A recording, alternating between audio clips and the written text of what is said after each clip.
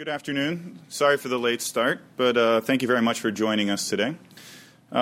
Today, our policy forum is about prohibition. We've dubbed it Free to Booze, the 75th anniversary of the repeal of prohibition, which is obviously a little play on words on Milton Friedman's seminal work, Free to Choose. But, I think it's kind of indicative of the type of policy forum that we're going to have, a little bit of fun. We are, of course, having a reception afterwards here.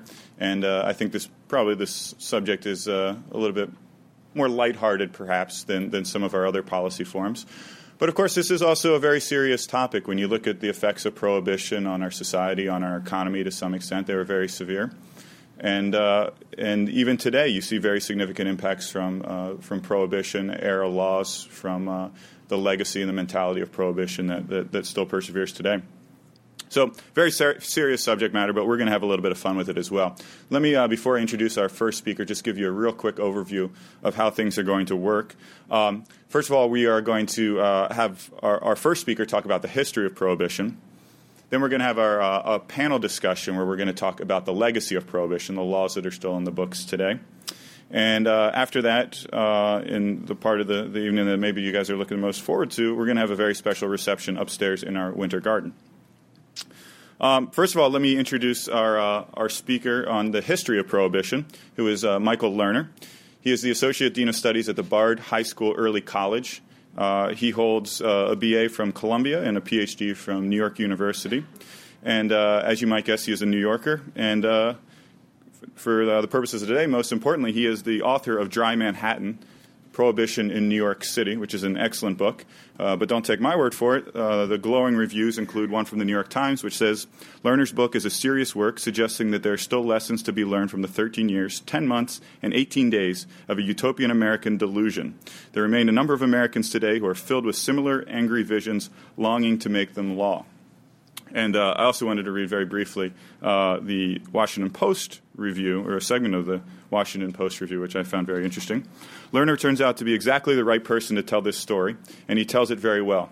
Dry Manhattan is, in all important respects, exemplary, a singularly useful and revealing contribution to our understanding of a time from which the nation probably will never recover. With that, I'll turn things over to Dr. Lerner.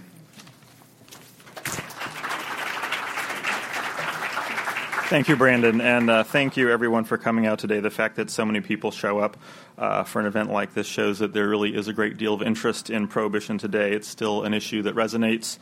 I think offering free drinks at the end also helps. I have to assure you, this is water. I'm not getting a head start on any of you. So today is Repeal Day. Happy Repeal Day is, I think, what the distillers would want me to say to you. I'm a little amused and perplexed with the way that Repeal Day has sort of become a new marketing gimmick. I think in the Wall Street Journal earlier this week, it was referred to as Cinco de Drinko. And Doers in particular seems to have taken the lead in investing the most into this Repeal Day theme website, drink recipes, costumes. I really should be wearing spats and a fedora if I was doing this right. And there are dozens of Repeal Day celebrations going on all over the country, which is fine as long as people understand the history of repeal. I just want to make sure that that's clear. I guess I'm the history guy today. So at 5:32 p.m. on December 5th, 1933, Utah ratified the 21st Amendment, and prohibition was repealed.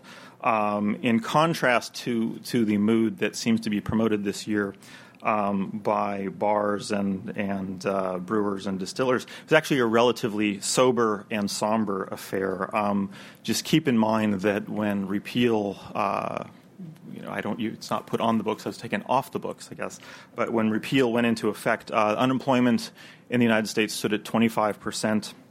4,000 banks had failed that year. Americans were definitely relieved to have the right to drink again, but they didn't all necessarily have a lot of money to drink with.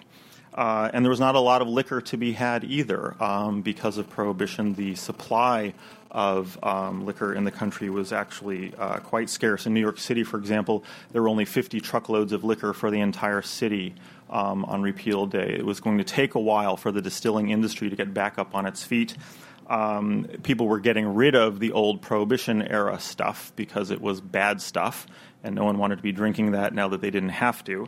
And bars and hotels were all being very, very careful. No one wanted to screw up their chances to go legit by breaking the new laws on the first day of the post-Prohibition period. So no one was going to chance the ability to get a valuable and useful liquor license by going astray of the new law. Also, keep in mind that beer had been legal since April. So people, and that was actually quite festive occasion when beer had been re-legalized. So, my apologies to doers, but actually the whole affair on Repeal Day was rather dull.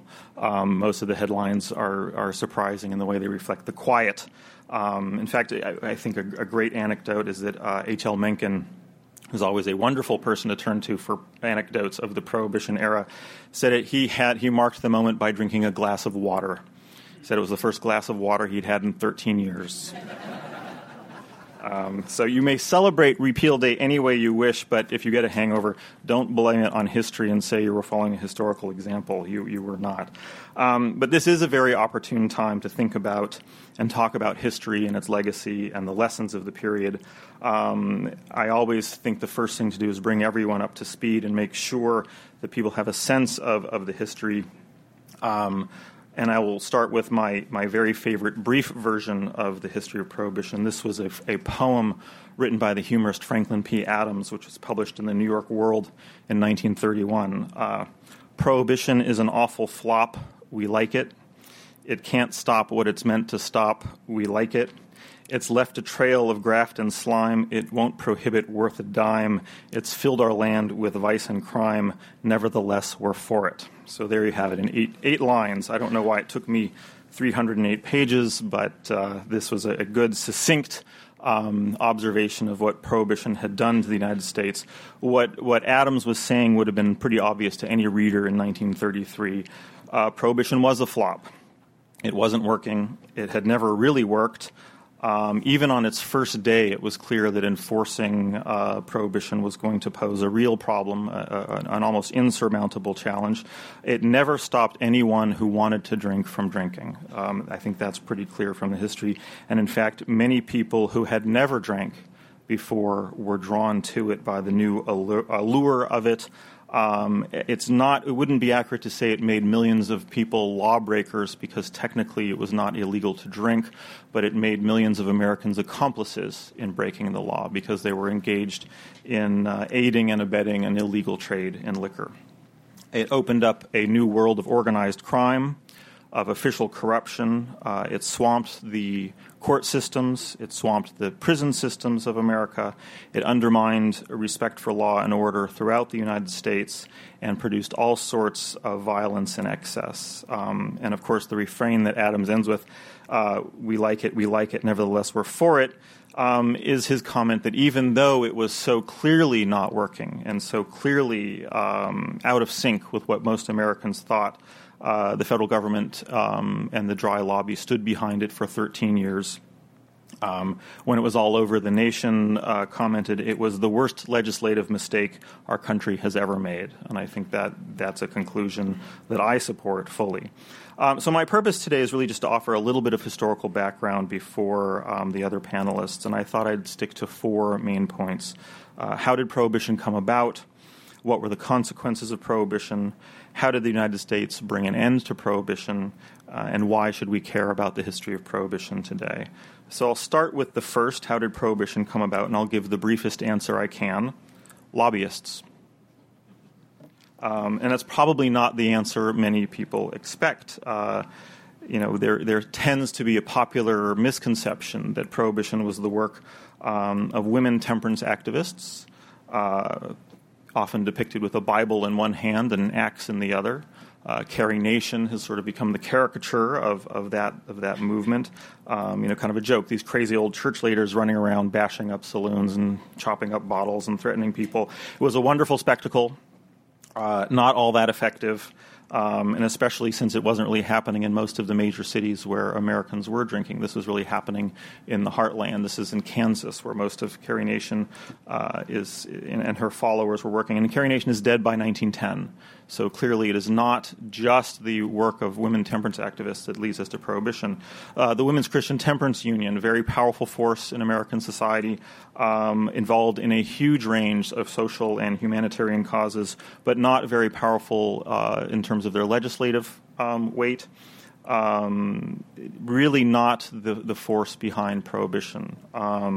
And again, the feeling that women were so caught up, this was so extreme that the brewing industry spent considerable sums trying to prevent women's suffrage, but of course prohibition went into effect or was ratified before women got the vote. So we should be very clear that we cannot blame women for prohibition.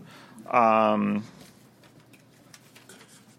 in fact, in the end, we're going to give them credit for repealing it, but that's coming down the road. So anyway, really who's behind this is a group of very skilled lobbyists who knew the law, who knew the legislative process, who knew the PR business, who knew marketing.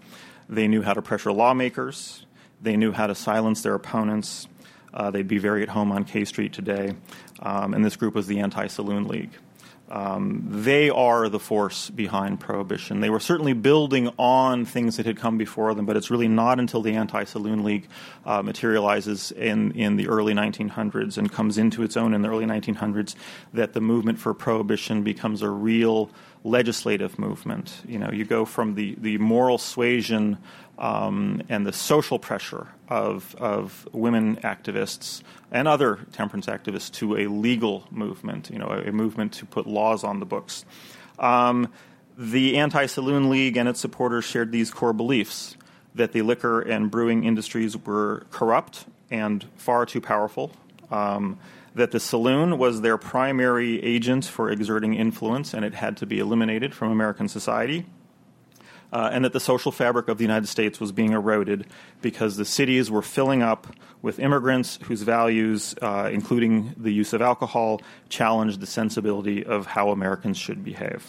There's a fair amount of overlap in these issues, and many Americans, especially in the progressive era, were concerned about the things that the Anti-Saloon League raised: monopolies, like the distillers' industry, corruption, the political corruption that was rooted in the urban saloon, and immigration and the behavior of immigrants and the feeling that these people were not assimilating and did not fit in with a more mainstream view of American morality.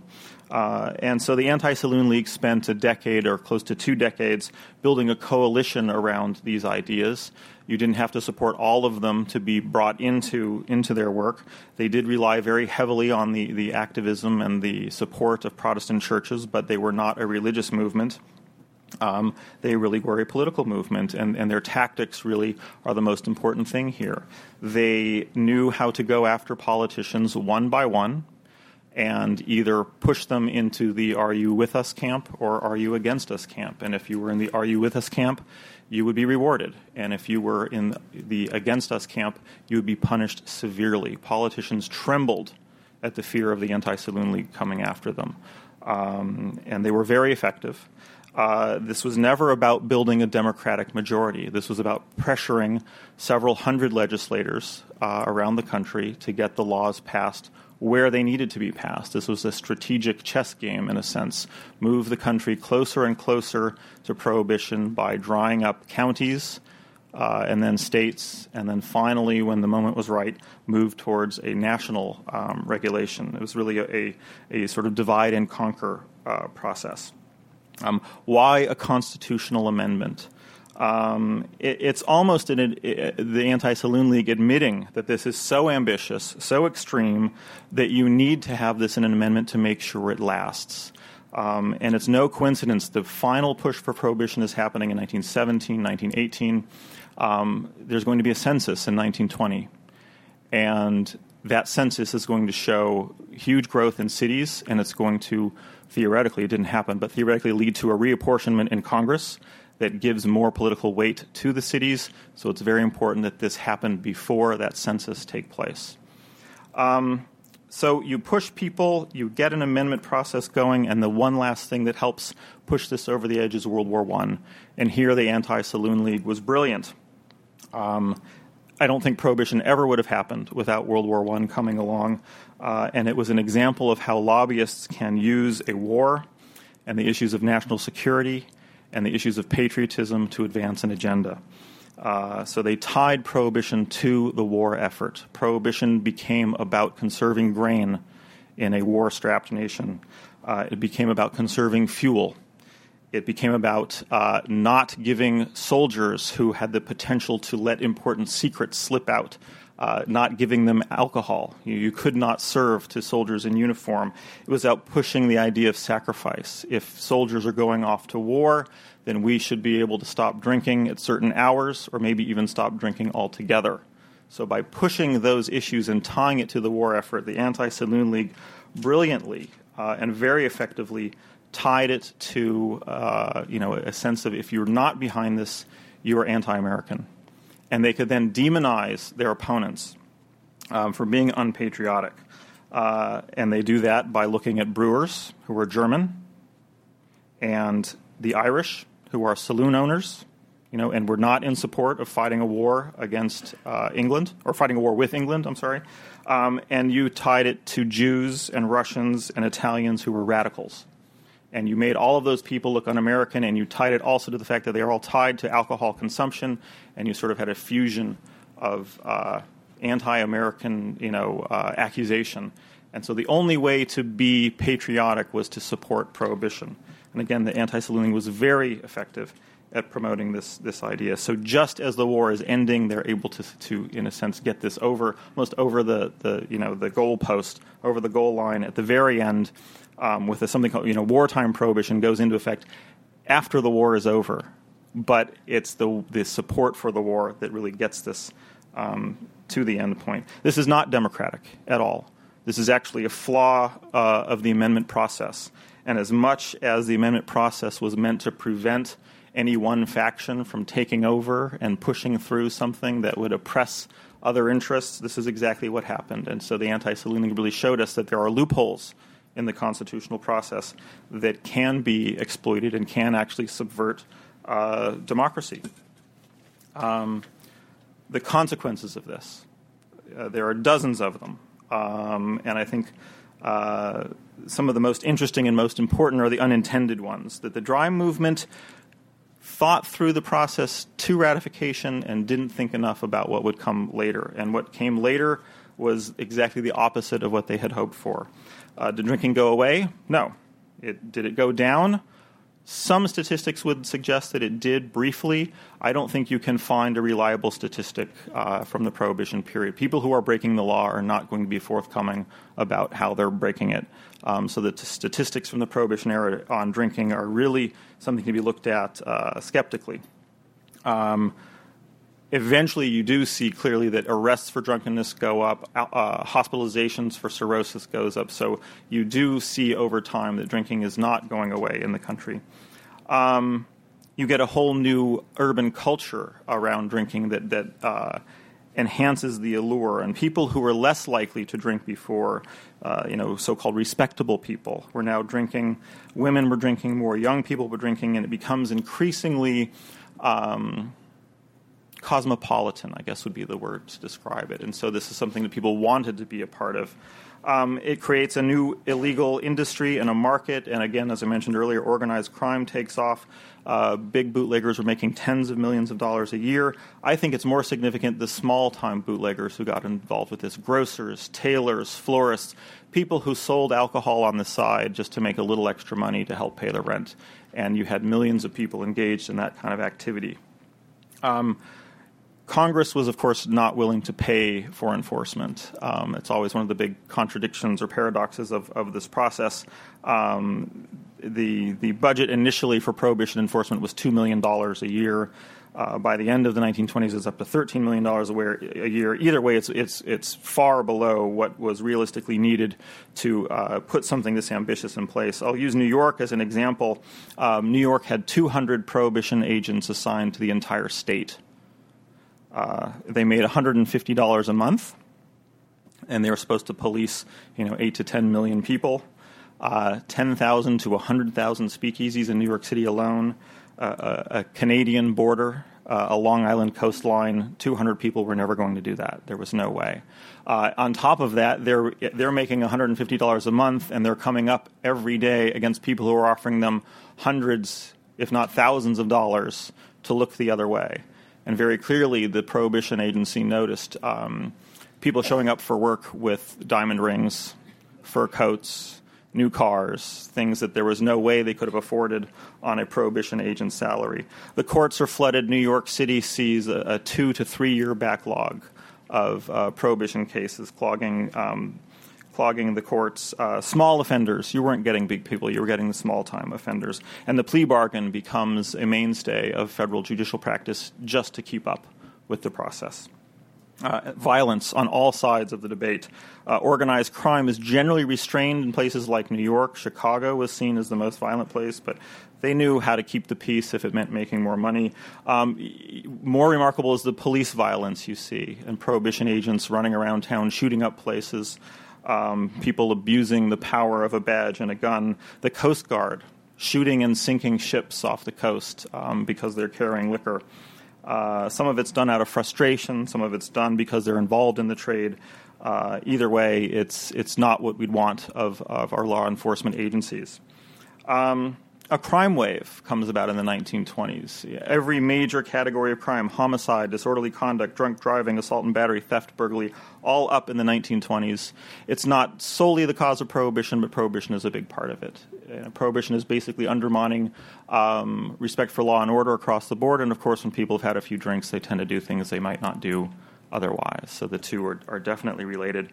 Public health issues. Alcohol abuse goes up. Alcohol poisoning becomes a serious problem. I've seen studies that showed samples of confiscated liquor in New York showed upwards of 96% of it was tainted. So people are drinking poison, basically. And some of that poison is put in liquor by the United States government to keep it from getting in the hands of bootleggers. Of course, they didn't care. They just redistilled it. Didn't get all of the poison out, but enough that they could pass it off and sell it to unsuspecting customers. Even a budget effect. New York State, again, my examples are from New York because that's where I've studied this, but New York State lost 75% of its revenue when Prohibition goes into effect because it was all coming from liquor taxes and licensing fees. And amazingly, no one had thought that through. Where was the revenue going to be replaced? There is the argument to be made that the passage of the 16th Amendment in 1913 that's going to allow federal income tax was something that the Dries greeted with open arms because now they had a place to replace the revenue of liquor taxes, at least on the federal level. So there's an interesting connection to be made there. So by the end of the 1920s, this is a messy, sad affair. People are resigned that this is going to be the state of things for the foreseeable future because this is, after all, a constitutional amendment, and no amendment has ever been repealed at that point. And people really are kind of perplexed. How in the world are we going to get out of this mess? Even a sense that the world is laughing at us. The United States had become the world's largest importer of cocktail shakers. Not a badge of pride, I guess.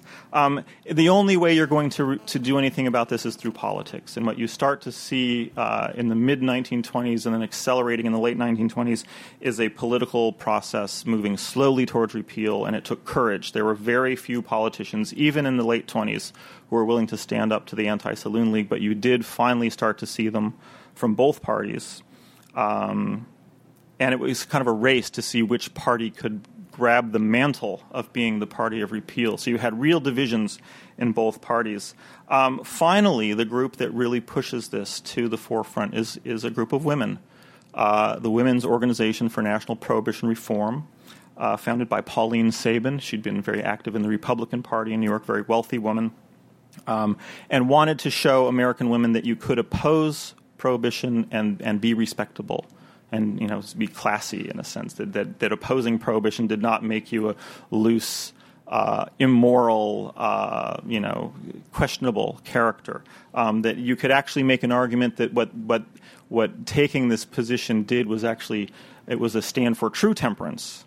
That if you really were concerned about your family and your children and your husband, you couldn't stand to watch Prohibition continue to do what it was doing to the United States. So in a sense, this group, WANPR, beats the Anti-Saloon League at its own game. It becomes the lobbyist to out-lobby earlier lobbyists, and taking many of the same tactics, PR stunts, modernizing them all, sort of retuning them for the social culture of the late 20s and early 30s rather than the progressive era, but pushing both political parties towards dealing with the question of repeal until finally 1932 comes around. Al Smith sort of paves the way in 1928. He loses the election but brings the repeal issue to the forefront. And then 1932 was really a referendum on prohibition. It's a referendum on the Depression as well, obviously, but the two issues really become intertwined. And you have Herbert Hoover as the sort of de facto prohibition candidate because he won't come out against it.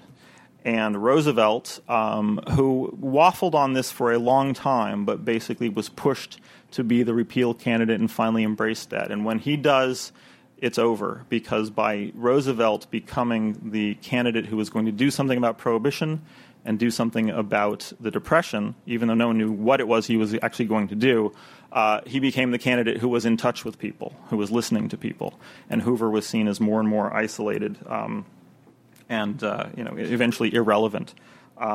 So you have these two forces, these two issues coming together in 1932.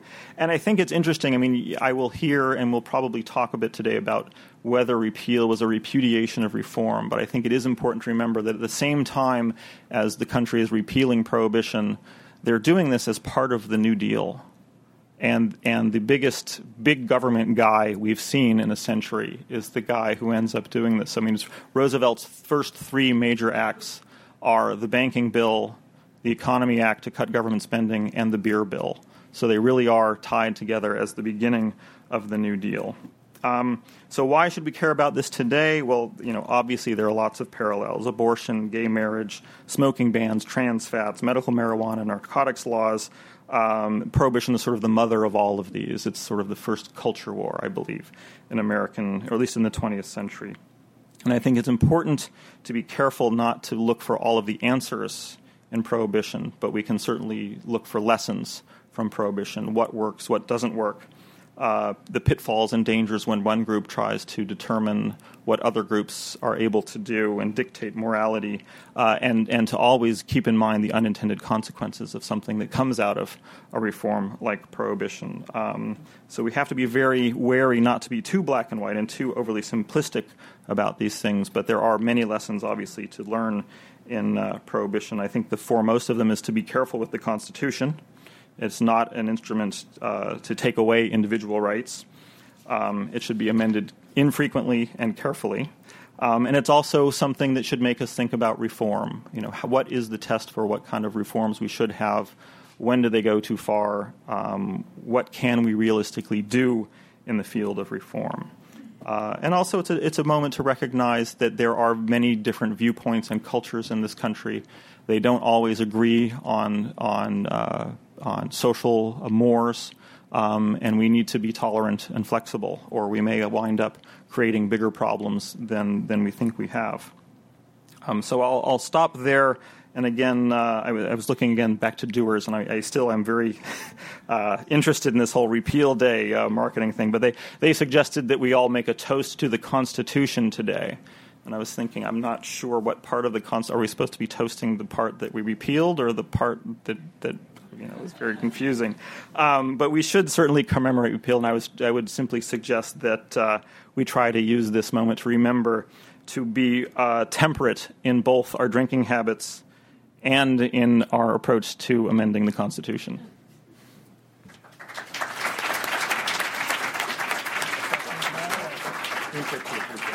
Okay. I think we have time for a few questions now before the other panel starts, if anyone has any. Yes? Aiding and abetting. Can you hold on 1 second till we get the microphone? I'm sorry. Aiding and abetting a criminal institution or company, whatever you call the places that make the alcohol. Was that a crime then, to aid and abet? Well, no one was going to be charged. I mean, I guess it's best to be more specific that, no one was going to be charged with drinking. And, if a club was raided, you left the patrons alone. I mean, there was nothing illegal or wrong. Well, wrong is the wrong word, but nothing illegal about having a drink in your hand or even having one in your home. The amendment said you cannot manufacture, transport, or sell intoxicating beverages. But there's no way that you can have that drink without being involved somehow in the criminal enterprise. So you could get later in the Prohibition era, people did start to get brought in to testify. But for the first few years, it's kind of the big loophole that if you're not going to go after drinkers, there's really no reason for anyone to take the law seriously.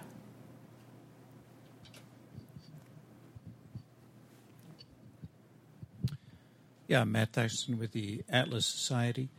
Thank you for your honest historical account. Given that you identified lobbyists as the sort of the underlying impetus for this era, and setting aside the fact that it at least was honest in the respect that it took an amendment to the Constitution for the federal government to assume those powers to regulate a substance. What is it about narcotics? Who are the lobbyists in the narcotics area that have managed to make those substances illegal? Who are those lobbyists? I don't know if I'm the right person to answer that. I think that's probably something that will be better left to our next speakers. But I only mean to suggest that we have to that when we do something like this, you can't have regulations of this nature without knowing that there's popular support for them. Again, and that's not to say that drug laws today are solely the product of lobbyists. I don't know that they are or aren't, but it's simply a request that we try to make sure that our regulations don't get so out of touch with our social mores, especially simply because a lobbying group might push us in the direction. But I think it's better to defer to our later speakers for that. Okay.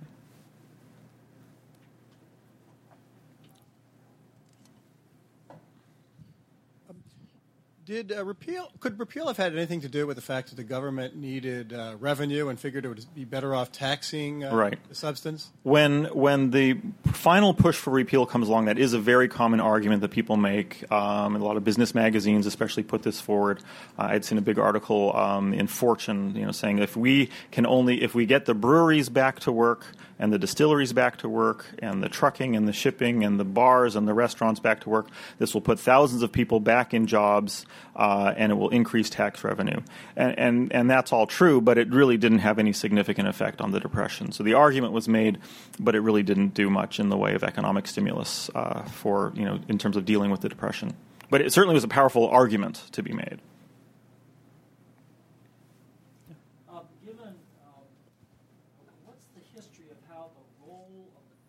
Government evolved in alcohol after Prohibition. So now we have repeal, and theoretically, of course, we're supposed to have a government of limited powers. And the second clause of the 21st Amendment turns the powers over to the state with subsequent abuses that we all know about. But what about the history of the federal role going forward? We have the BATF, now the TTB. Right. How did the federal role develop historically? Well, I mean, again, I don't want to jump too forward. I mean, my focus really is the Prohibition era, and then things that come after that are really out of my jurisdiction, out of my league. But you definitely do see in Prohibition a massive expansion of federal law enforcement. I mean, the Bureau of Prohibition was larger than the FBI, even though it's too small for the task. It was startlingly big for the times. But then again, if you look back, I mean, the very first there's law enforcement and there's tax policy. So the law enforcement side of this is definitely a big change, and to get the federal government involved this heavily in policing people's behavior was a real shift. And again, so I think some of that comes from progressive mentality, but it's also Prohibition was the task in front of people. But you also had the Red Scare going on, and you had other things that pushed for more federal law enforcement type activity. But then, in terms of tax policy, let's go back and remember that the very first internal tax in the country is the whiskey tax. So this, we had a long history of the federal government saying, here's something that we can regulate and tax on a national level. So, I mean, obviously the enforcement stuff takes off from the Prohibition period, and that, I guess, is the turning point. But, what happens after that is really out of my expertise.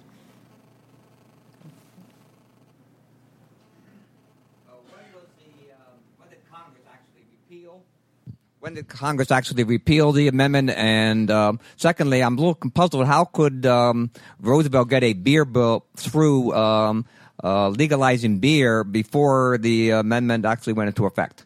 The repeal amendment was actually submitted to Congress before Roosevelt took office. I mean, it was kind of everyone knew, it was a lame duck session. Everyone knew Roosevelt was coming in, and this was part of the promise of the New Deal. And so Congress got to work and got the amendment started.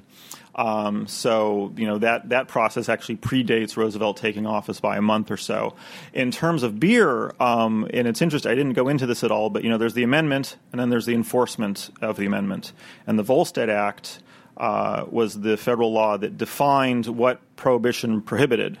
Basically, by defining intoxication, if the amendment prohibits the manufacture, sale, and transportation of intoxicating beverages, the Volstead Act is what defines intoxicating. And it had taken a very strict definition of 0.5%. And so all Roosevelt had to do was amend that law, that's what the beer bill did, basically. It said we're changing the definition to 3.2%. And that legalized beer. And again, back to your question about the revenue, I mean, the beer bill, as it was known popularly, was actually the Beer and Wine Revenue Act. So, again, it's about getting the economy on track, not getting beer back in people's hands. So people liked the effect that it had. I'll take maybe just one more. Okay, one back. In the back, I guess. Way in the back. Hi. I'm Mike Tallier. I blog for Lacrosse Watchdog blog, a blog that I started. I have a question, and it relates to a Cato Reviewed journal that I saw. And on the cover it says Bootleggers and Baptists. And this one hit me because my dad's a Baptist minister. And I'm wondering, I'm sure one of you two gentlemen can answer this question. Why did the bootleggers pick Baptists to join up in this weird relationship that's going on? Are you familiar with I'm not familiar with the paper. Bootleggers and Baptists is basically the Baptists are the moral force there. So that would be the Women's Christians Temperance Union. They're not working together. Whereas the bootleggers, right. The bootleggers are the ones that have the economic interest. So why did the economic interest here, being the bootleggers, want to couple with the Baptists in specific, I think is what the gentleman is asking. So does it matter what Baptist you are, independent? I think Baptists were chosen I think it was an observation more than a prescription there. I think they were looking at the Baptists happened to be the moral force in this particular example. I don't think by any stretch they're picking on Baptists, but I think it's an observation about how regulation often comes about, and that is when you have the moral force, the groundswell from the populace mixed with an economic interest that can fund the lobbying efforts in Washington and elsewhere. You could say Methodists and bootleggers, but it wouldn't roll off the tongue as nicely. Yeah, alliteration's important. Okay, do we have you want to take one more quick one here? One more. A key feature of repeal is that it ended the federal prohibition on importation, manufacturing, and sale. Right. Leaving the states and local governments full authority to set the rules for drinking. Right. Absolutely. And you see a lot of very interesting variations. I mean, New York, and it's going to take time for them to figure out what works and doesn't work. And I think some of them are still trying to figure out what works and doesn't work. I mean, just as an anecdote, my favorite was New York when after repeal, the initial regulation was you could not consume a drink in a bar while standing. That was supposed to somehow make people more temperate. That didn't last, obviously. But, the states definitely have to go through this little trial and error before they figure out what's going to work for them. So. And I think that's a wonderful segue, actually, to our next panel. So thank you very much, Michael.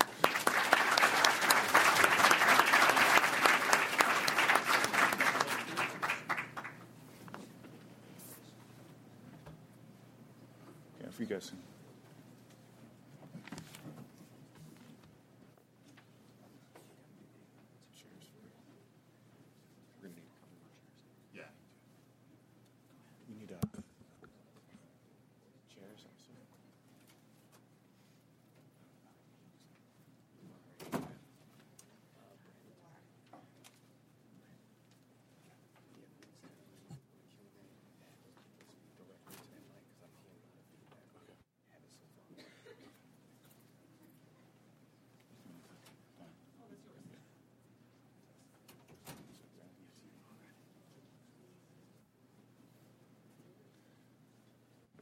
Bear with us just for a second here as we switch over.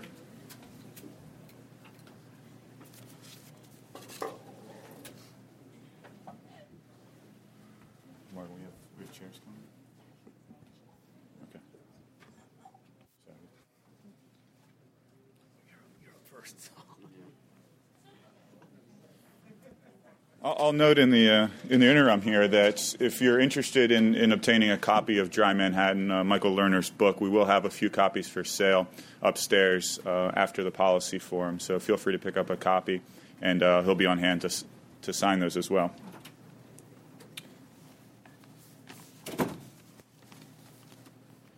What I'll do now, we're going to go into a panel discussion, and the reason I said it segued nicely, Bill's question there, is that a lot of the laws that have originated since Prohibition governing the sale and distribution of alcohol occur at the state level.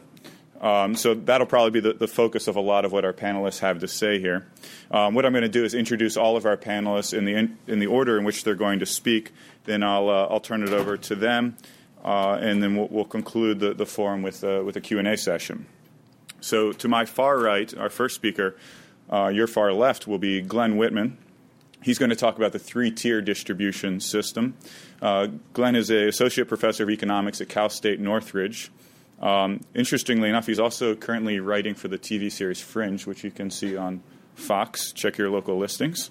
He holds a PhD in economics from New York University, and he actually specializes in a number of areas, including healthcare. He's published a number of articles for us on the topic of healthcare. In fact, he actually spoke at a policy forum right here just a few hours ago, so he's doing double duty today. For the purposes of today's or this afternoon's forum, I want to point out his book, Strange Brew, Alcohol and Government Monopoly, which is really an excellent overview and really more than just an overview. It looks at very in-depth at the way state governments have created distribution monopolies in the alcohol industry. Our next speaker after Glenn will be Ashish Agarwal, who's to my immediate right. He served as the Deputy Assistant Attorney General in the Civil Rights Division of the U.S. Department of Justice. Prior to that, he served as the Assistant Director of the Federal Trade Commission's Office of Policy Planning. At the FTC, he was the principal author of a report on the wine industry that was heavily cited in the Supreme Court case Granholm v. Heald. He also co-authored a paper called The Original Meaning of the 21st Amendment, which is a great piece. It looks at the history of the 21st Amendment and how it has been interpreted by some states and used to protect in-state interests. Finally, we'll have Radley Balko. He's going to be talking about the neo-prohibition movement. He's a former policy analyst here at the Cato Institute and now a senior writer at Reason Magazine, which is an excellent publication. He's also a biweekly columnist at Fox News. He's been published in a wide range of different outlets, ranging from Playboy to the Wall Street Journal. He's also been cited in Supreme Court opinions, helped get a guy off death row, and testified before Congress a few times. While he was at Cato, he authored an excellent study called Backdoor to Prohibition, The New War on Social Drinking. And with that, we'll go ahead and turn things over to our first speaker, Dr. Whitman.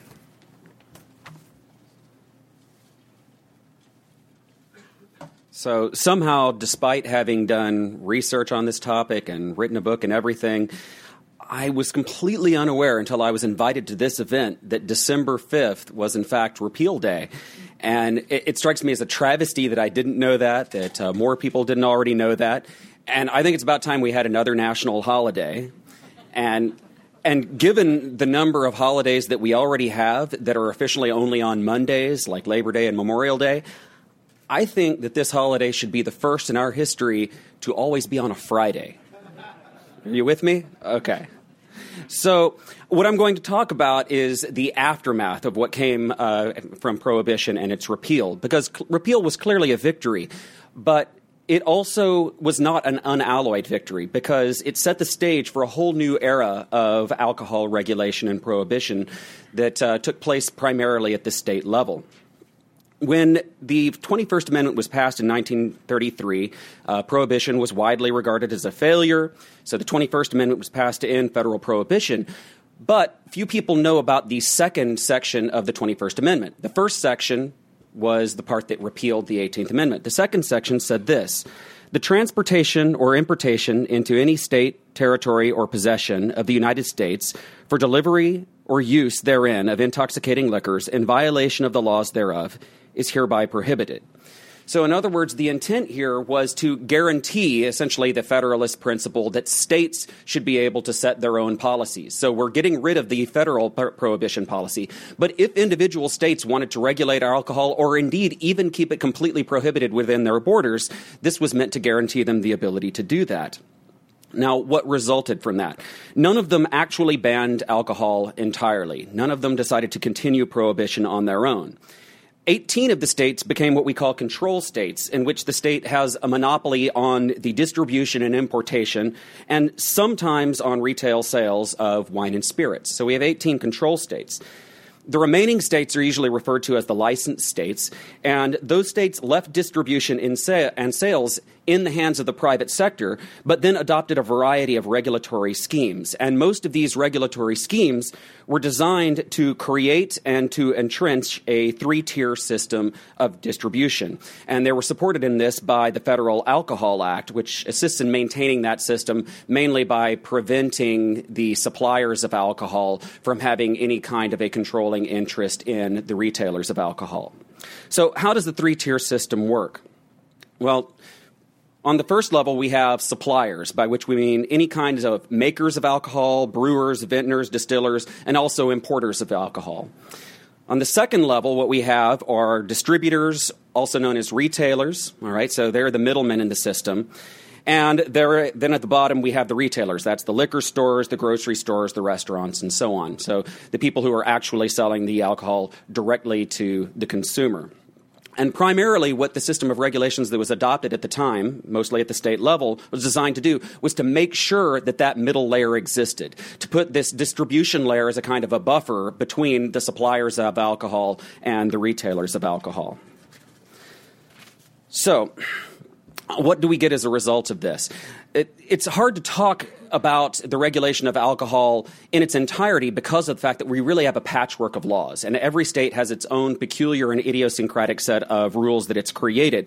But for the most part, what they do is they serve to entrench this system, and as a result, they kind of inflate that middle zone. They inflate the middleman role by guaranteeing them a place in the system. There's no way that anybody can go around them most of the time and deal directly with consumers or deal directly with retailers. Instead, if you're a maker of alcohol or an importer of alcohol, you must have some kind of a relationship with the distributor. Again, there are exceptions. For instance, if you go to California and you go to a winery, you'll be able to buy a bottle of wine for yourself, which you can take back home with you. So there are these exceptions, but for the most part, you have to have this structure.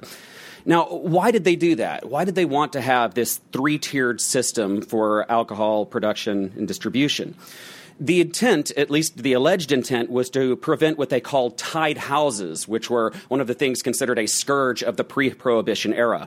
What tied houses were pubs or taverns that were owned also by the creator or the supplier of the alcohol.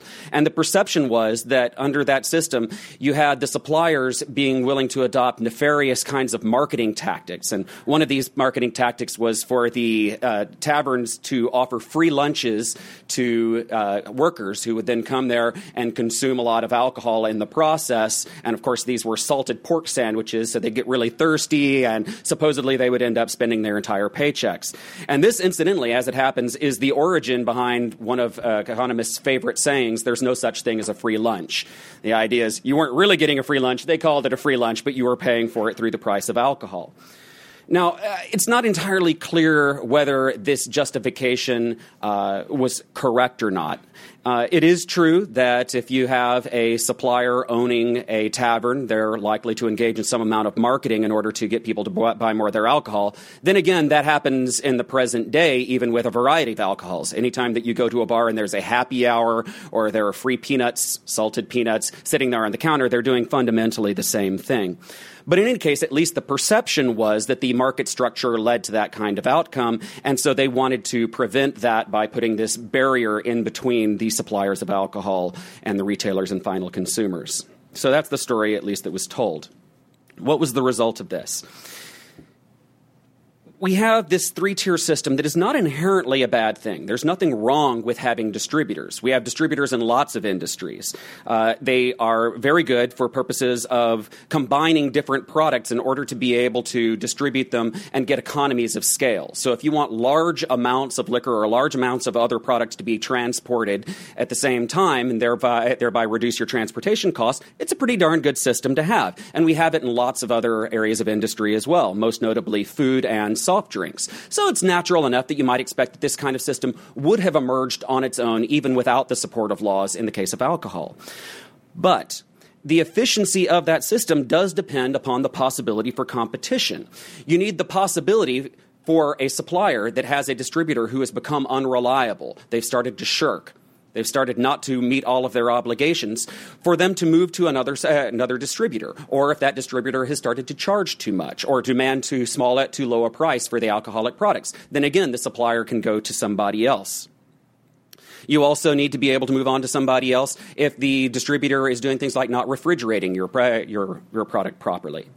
You also need the possibility of not just going to another distributor, but if you can't find any distributors who are going to do it right, you can either create your own distribution system or you could sell directly to consumers or directly to retailers.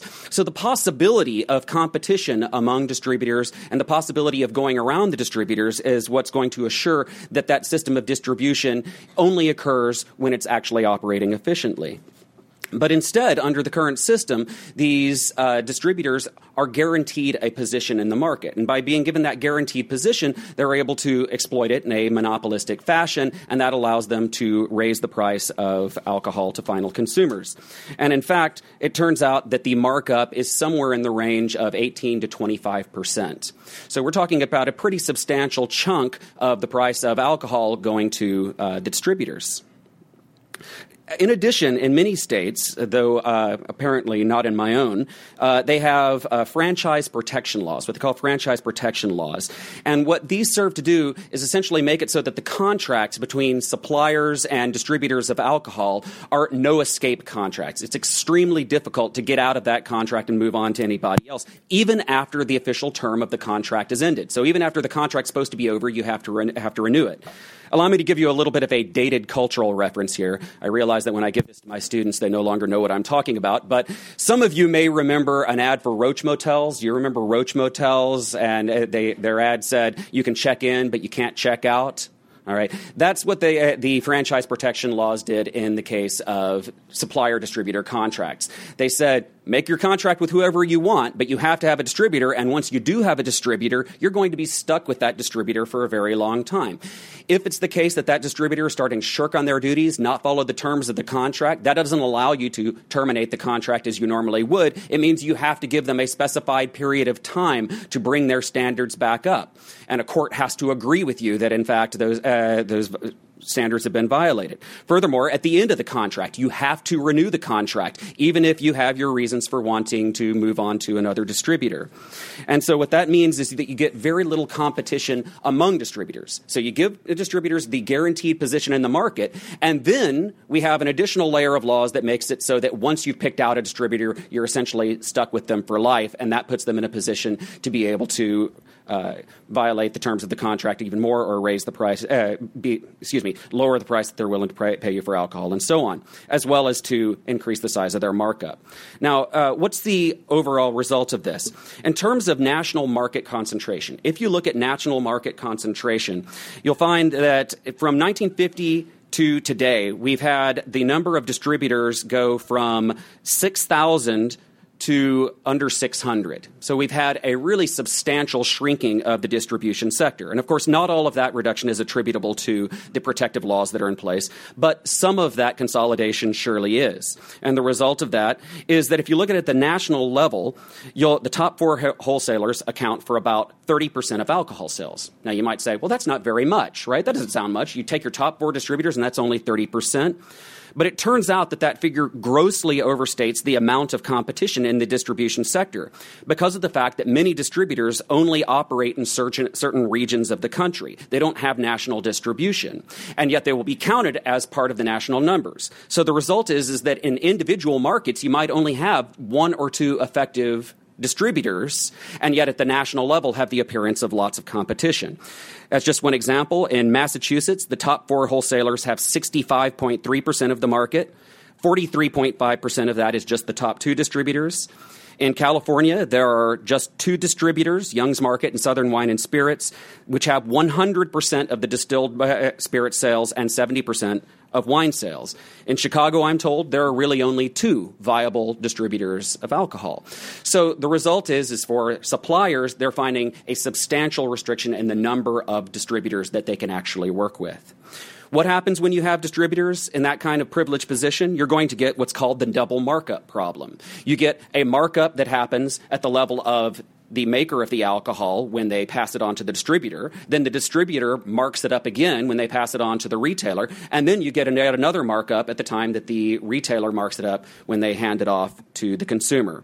And again, the number ends up coming to something between 18 and 25% markup. In addition, the power of distributors reduces the variety of alcoholic products that you can get.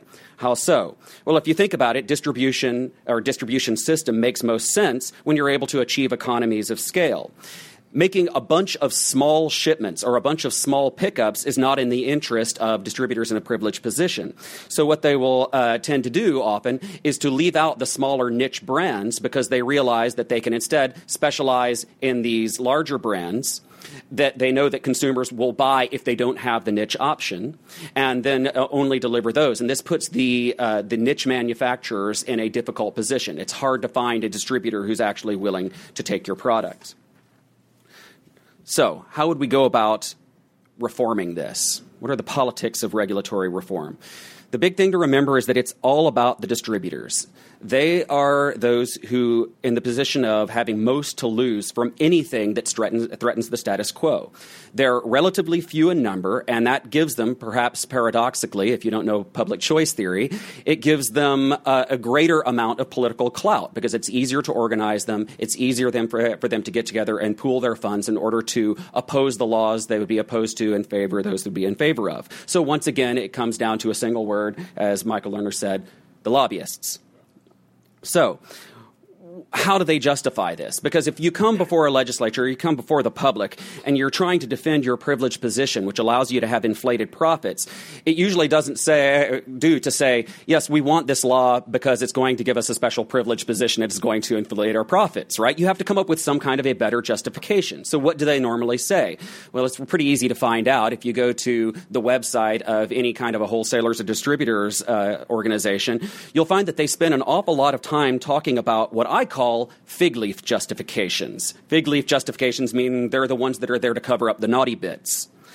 What kind of justifications do they give? It's always in terms of the public interest. They are constantly pointing to the need to have an easy means of taxing alcohol, the need to control quality, and, of course, the need to protect children and minors. It's always about the children.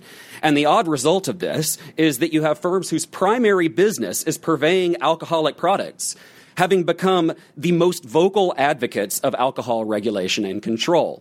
And, of course, the reason for that, we know, beneath the surface has to do with their economic interests, because the fig leaf justifications really just don't hold much water. Take, for instance, this argument that we need to be able to tax alcohol, and by having this kind of bottleneck at the distributor level, it makes it easier for us to tax them. Well, that seems to make sense until you realize that we tax virtually every other product at the sales level. We have sales taxes in virtually every state, and we handle that at the retail level. We don't use that as a justification for every other product that we'd like to tax, saying that they must go through distributors and giving those distributors a privileged position. And moreover, if that's the way we did it, if we taxed alcohol at the retail level, it would also be more transparent. As it is under the current system, when the tax takes place at the distribution level, it's much more difficult for the final consumer to know how much of the price of his alcohol is actually going to the government and how much is actually going to people in the supply chain. I'll tell you the answer to that, by the way. It's about 25%. About 25% of what you pay for alcohol is actually taxes. It's even more for that for distilled spirits. It's less than that for beer. What about this need to protect children? Again, this seems like a good justification. There are things that we don't want in the hands of children. We don't want children always being able to get their alcohol without any adult supervision whatsoever. But wait a minute. How do we handle that with other goods? There are other things that we don't want children to get their hands on. pornography, tobacco. How do we handle those? Again, we handle that at the retail level. We let the person who is the final seller to the consumer check to make sure that that consumer is of an appropriate age to get the product. What we don't say is that any bookstore that wants to be able to get stack Playboys into their counter has to go through a distributor first, that there must be a magazine distributor between the makers of Playboy or the publishers of Playboy and the final consumers. We let them handle that industrial arrangement any way that they want, and then at the final level of sale to the consumer, that's where we have the regulation that makes sure that children can't get a hold of it. So to summarize, thanks to the 21st Amendment, the booze has been freed. But not entirely, because we still have a burden of special interest regulation, and most of that regulation is masquerading in terms of protection of the public. But the result of this is that it makes the price of alcohol higher, and it makes the quality and variety lower than it otherwise might be for us, the consumers of alcohol.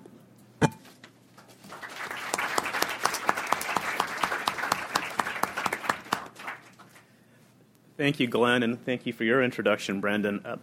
Direct shipping of wine is what I'm going to speak about. It is a small but important exception to the three-tier system which Glenn described, and it's one that actually, because of changes in the legal landscape and in the marketplace, actually threatens some of the underpinnings of the three-tier system itself. What I'd like to do is tell you a little bit about the policy issues surrounding direct shipping of wine to consumers, talk about some of the litigation, the legal landscape, and then touch briefly on how direct shipping of wine actually implicates distribution of goods and services in other industries as well. So for those of you who aren't familiar with the topic, direct shipping of wine refers to the ability of consumers to buy wine directly from a winery and have that wine shipped to them, thereby bypassing the three-tier system. It started out in the 1980s as a way for a relatively small number of wine connoisseurs to get their favorite wines from California. But in the 1990s, direct shipping really took off through the growth of wine clubs, through the growth of the Internet, and through just the growth and the popularity of wines and the production of wines. It's now the case that every state in the country has a winery. And the states were looking for ways to help their producers. They liberalized their distribution laws, some of them, in order to have access to markets from other states. So as of about 2000, roughly half the states allowed for direct shipping of wine from in-state wineries as well as from out-of-state wineries. So more or less free direct shipping of wine from wineries to consumers. About half the states prohibited direct shipping of wine, but some of those states made an exception for in-state wineries. So if you were a New York winery, for example, you could ship wine to New York consumers, but all other states, wineries in other states, could not do that. Now, it's that last subset of states that created the landscape for a series of legal challenges. Wineries and consumers challenged these states' laws as violating the Commerce Clause of the Constitution, and they argued that what these states were really doing was engaging in sort of rank protectionism that's prohibited by the Dormant Commerce Clause. Now, states, joined by the distributors, the wholesalers, argued that they had more or less plenary power to control the distribution of alcohol under the 21st Amendment to the Constitution, and they also engaged in some of the fig leaf arguments, as Glenn described them, about the need to protect tax revenue and protect minors from the evils of alcohol. There were a series of court decisions that were really all over the map. Some courts, federal district courts in Michigan and New York, for example, upheld these laws as being permitted by the 21st Amendment. They gave a very broad interpretation to what the 21st Amendment was designed to do. Other states knocked down these laws as violating the Commerce Clause. A Texas court, for example, struck down the reasoning behind that law by writing, well, people can become just as drunk on wines outside of Texas as they can on Texas wine, undercutting some of that analysis. So against this backdrop, the Federal Trade Commission decided to do an analysis of some of the policy implications of direct shipping of wine. What is the effect on consumers, and is there anything to these justifications that the states and the wholesalers are putting up about taxation and concerns about underage drinking. And what the FTC did was to design an empirical economic study looking at the wine market in McLean, Virginia.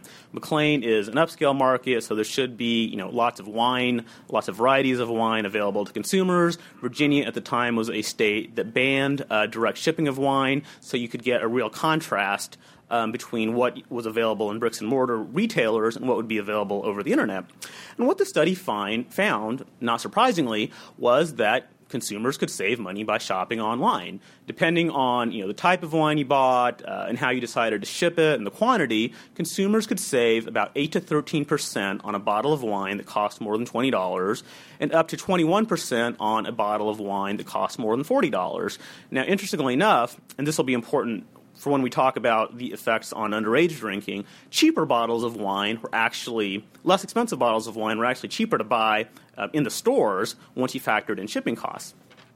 Now, the other thing we looked at was the impact on the variety of wines that were available. Bricks and mortar stores are, of course, limited in the amount of types of wines that they can carry. Obviously, they have physical constraints, and for some of the reasons that Glenn described, they also have some incentives to lower the number of brands that they carry, whereas online people can get virtually limitless numbers of varieties of wines. The FTC study confirmed this intuitive sense. Found that in McLean, Virginia, people had access to 15% fewer types of wines than they could find online. Now, for somebody like me who's not a real wine connoisseur, I'm perfectly happy if I have a choice of wines between a red wine and a white wine. That's great. I can get a wine in a bottle or in a box. That's terrific for me. But there are other people who are real, wine sophisticates who are willing to spend, obviously, hundreds and hundreds of dollars on the right bottle of wine. For them, there is a lot of consumer welfare in having different varieties of wine available to them. And of course, it's much more convenient, or it can be, to buy wine online than actually having to go and visit a store.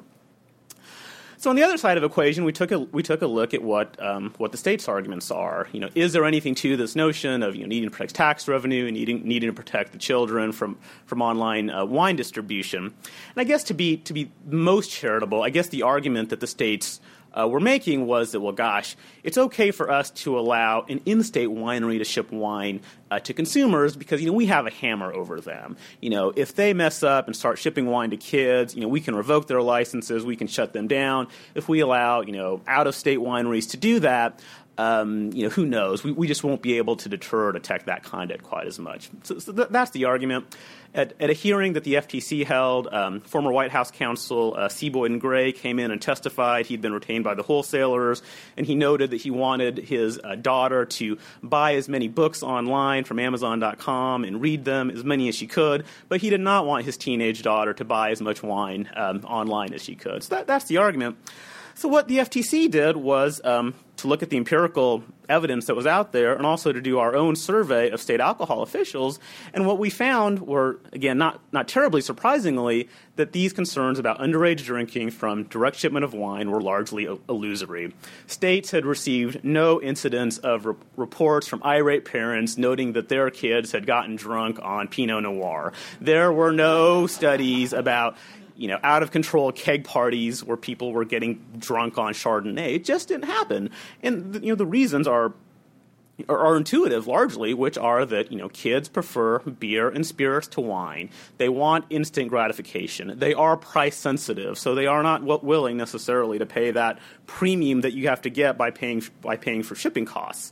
There were a few instances of where state alcohol officials had engaged in some stings, and those stings did show that it was possible for minors to buy alcohol online. The age verification systems that common carriers had in place didn't always work, but there was no evidence of this actually happening in the marketplace. Taxes were the other big justification for it. Taxes, certainly a legitimate concern for state governments, but there again, we found that there were less restrictive means by which states could, legitimately, tax tax alcohol, but also allow competition to flourish. New Hampshire was one state that had a robust direct shipping program, and what they did was to require any out-of-state winery that wanted to ship wine into New Hampshire had to get a permit, pay taxes. The system worked great. So it was against this backdrop that this direct shipping issue went to the Supreme Court in 2005. The Supreme Court considered two cases, one out of Michigan, in which Michigan had prohibited all interstate direct shipping of wine, but allowed intrastate shipping of wine. New York was a little more subtle. They said that any winery could ship wine directly to New York consumers, but if you were an out-of-state winery, you had to establish a physical presence in the state. So you had to establish a physical office in New York. Then you could ship to New York consumers. Of course, no winery had actually done that due to the cost of it. The prior to this decision coming down in Granholm, the case of Granholm versus Heald, we had a sense in government that it was going to come down to Justice Kennedy because of the jurisprudence from some of the other justices, and we felt good about where Justice Kennedy was going to come down on this one because Justice Kennedy has been accused at times of letting his personal policy preferences influence his decision-making process. Here, people who favored direct shipping of wine thought that they had the better of the argument, that Justice Kennedy's personal preferences lined up with the free market view, and also lined up with the style section of the New York Times. So people felt good about that. As it turned out, it was a 5-4 decision. The opinion was written by Justice Kennedy, and he, in his opinion, struck down laws in both New York and Michigan. He found that the laws violated the Dormant Commerce Clause, that they facially violated against out-of-state wineries burdening commerce, and in terms of the state's arguments about underage drinking and tax collection, he relied actually very heavily on the FTC's report to say that there really wasn't anything to them, and he said that if states wanted to discriminate against interstate commerce, they had to provide a much better justification. There were two dissenting opinions in that case. One was written by Justice Thomas, who took a much broader view of what the 21st Amendment did. In his view, the 21st Amendment gave states more or less plenary power over the distribution and control of alcohol. I think his opinion, it's not an unfair reading of the 21st Amendment, but I think it is divorced from the historical context of what the 21st Amendment was really designed to do, which is to return the country to a pre-Prohibition era. There was also a separate dissenting opinion written by Justice Stevens, who relied on his personal memory of that time period. I'm not making this up. He noted that although the younger generation might view alcohol as any other commodity, his generation viewed alcohol as something very different. One of my former colleagues at the FTC refers to this dissent, somewhat uncharitably, I think, as the Grandpa Simpson dissent. Well, we're now in a post-Granholm world, and unfortunately, Granholm has settled the direct shipping issue about as much as Roe v. Wade settled the abortion issue. Although a few states did liberalize their laws in response to Granholm versus Heald, states have come up with new and creative ways to try to restrict the distribution of alcohol, and some would argue preserve the monopolistic profits for the distributors. One set of restrictions involve what are called gallonage restrictions. These are basically production caps. And the idea is that it's okay for relatively smaller wineries to ship wine directly to consumers in your state. And we want to give those smaller wineries an edge. But for larger wineries, we still want them to have to go through the three-tier distribution system. So, for example, Kentucky had a limit of 50,000 gallons. So wineries that produce less than 50,000 gallons annually could ship directly to Kentucky consumers. Larger wineries could not.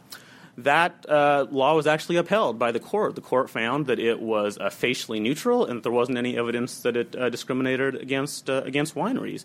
Last month, a court in Massachusetts took a different view. Massachusetts had a law that put that cap at 30,000 gallons. In striking down that law, Massachusetts actually relied on a fair amount of evidence that the law was actually designed to discriminate against out-of-state wineries. As it turns out, maybe not surprisingly, Massachusetts has no wineries that produce more than 30,000 gallons. The one winery that did produce close to 30,000 gallons was a fruit winery, and Massachusetts exempted fruit wineries from its cap. There was also some record evidence from the state senator sponsoring the bill who said that the bill was actually designed to help in-state wineries at the expense of out-of-state wineries. So that also helped the court reach its decision. Interestingly enough, for fans of, if there still are any fans of Governor Romney vetoed this bill, said that it was bad for consumers, and introduced a straight direct shipping bill, but he was overridden by his state legislature. Another set of restrictions involves whether retailers can ship directly to consumers. And this is an issue that actually does really challenge the entire three-tier system, because if retailers are allowed to ship wine directly to consumers, you have to wonder about the integrity of the three-tier system in its entirety. A court in Michigan has held that a state may not prohibit out-of-state retailers from shipping wine directly to consumers. A state in New York went exactly the opposite way and said that the 21st Amendment allows states to do that in fact the three-tier distribution system was blessed by the Supreme Court's decision in Gramhold. There's a third case out of Texas in which the court actually went a third way and said that you can't prohibit out-of-state retailers from shipping wine directly to consumers, but it's okay to force them to buy wine from Texas wholesalers. So it's not clear how that decision is going to hold up on appeal. There are a whole series of other restrictions that legislatures have come up with, including face-to-face limits. So the idea being that you have to go physically to a winery, order wine from that winery, and only then can you have it shipped directly to you. This sort of restriction was struck down in Kentucky. It was actually upheld in a case out of Indiana with Judge Easterbrook, joined by Judge Posner. Judge Posner is a very libertarian judge. He agreed that this type of restriction was valid. Right now, I think the court decisions are all over the place, in part because you have very little evidence about what the actual impact of these cases are.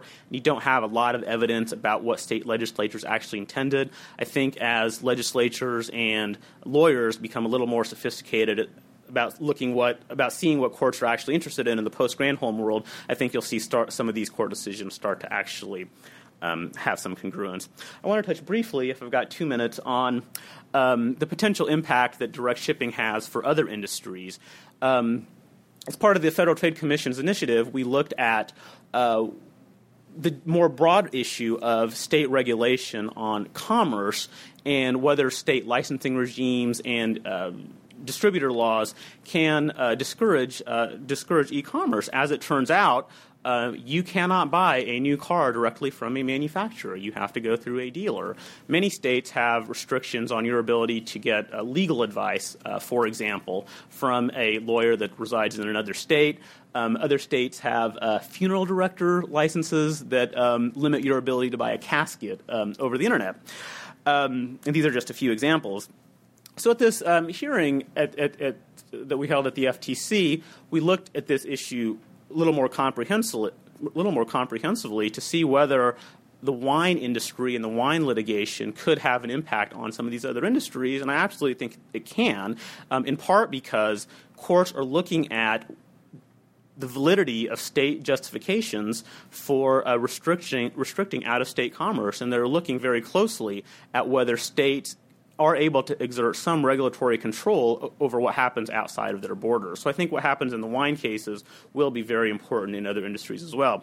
I wanted to give you a sense of the type of evidence that we received at the FTC's hearings.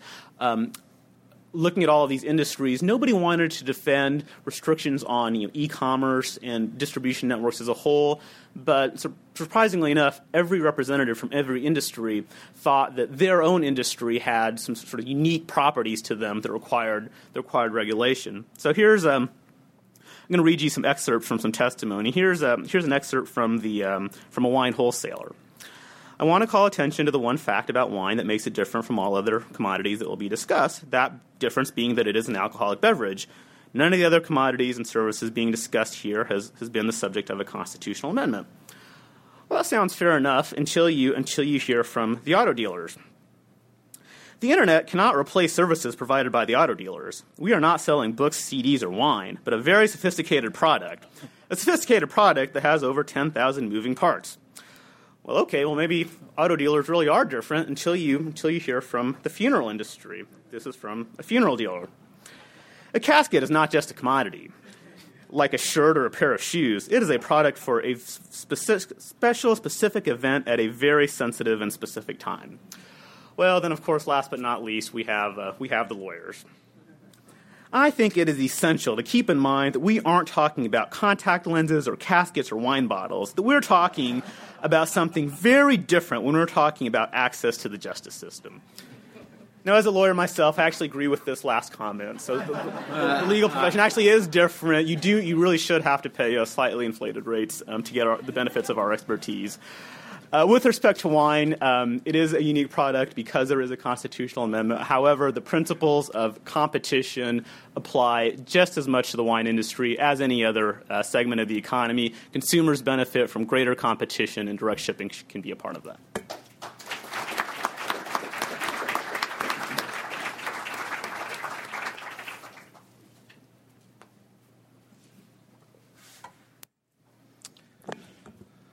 I see Michael Lerner had to run out real quick. I was going to ask him if he could answer a lot of my email.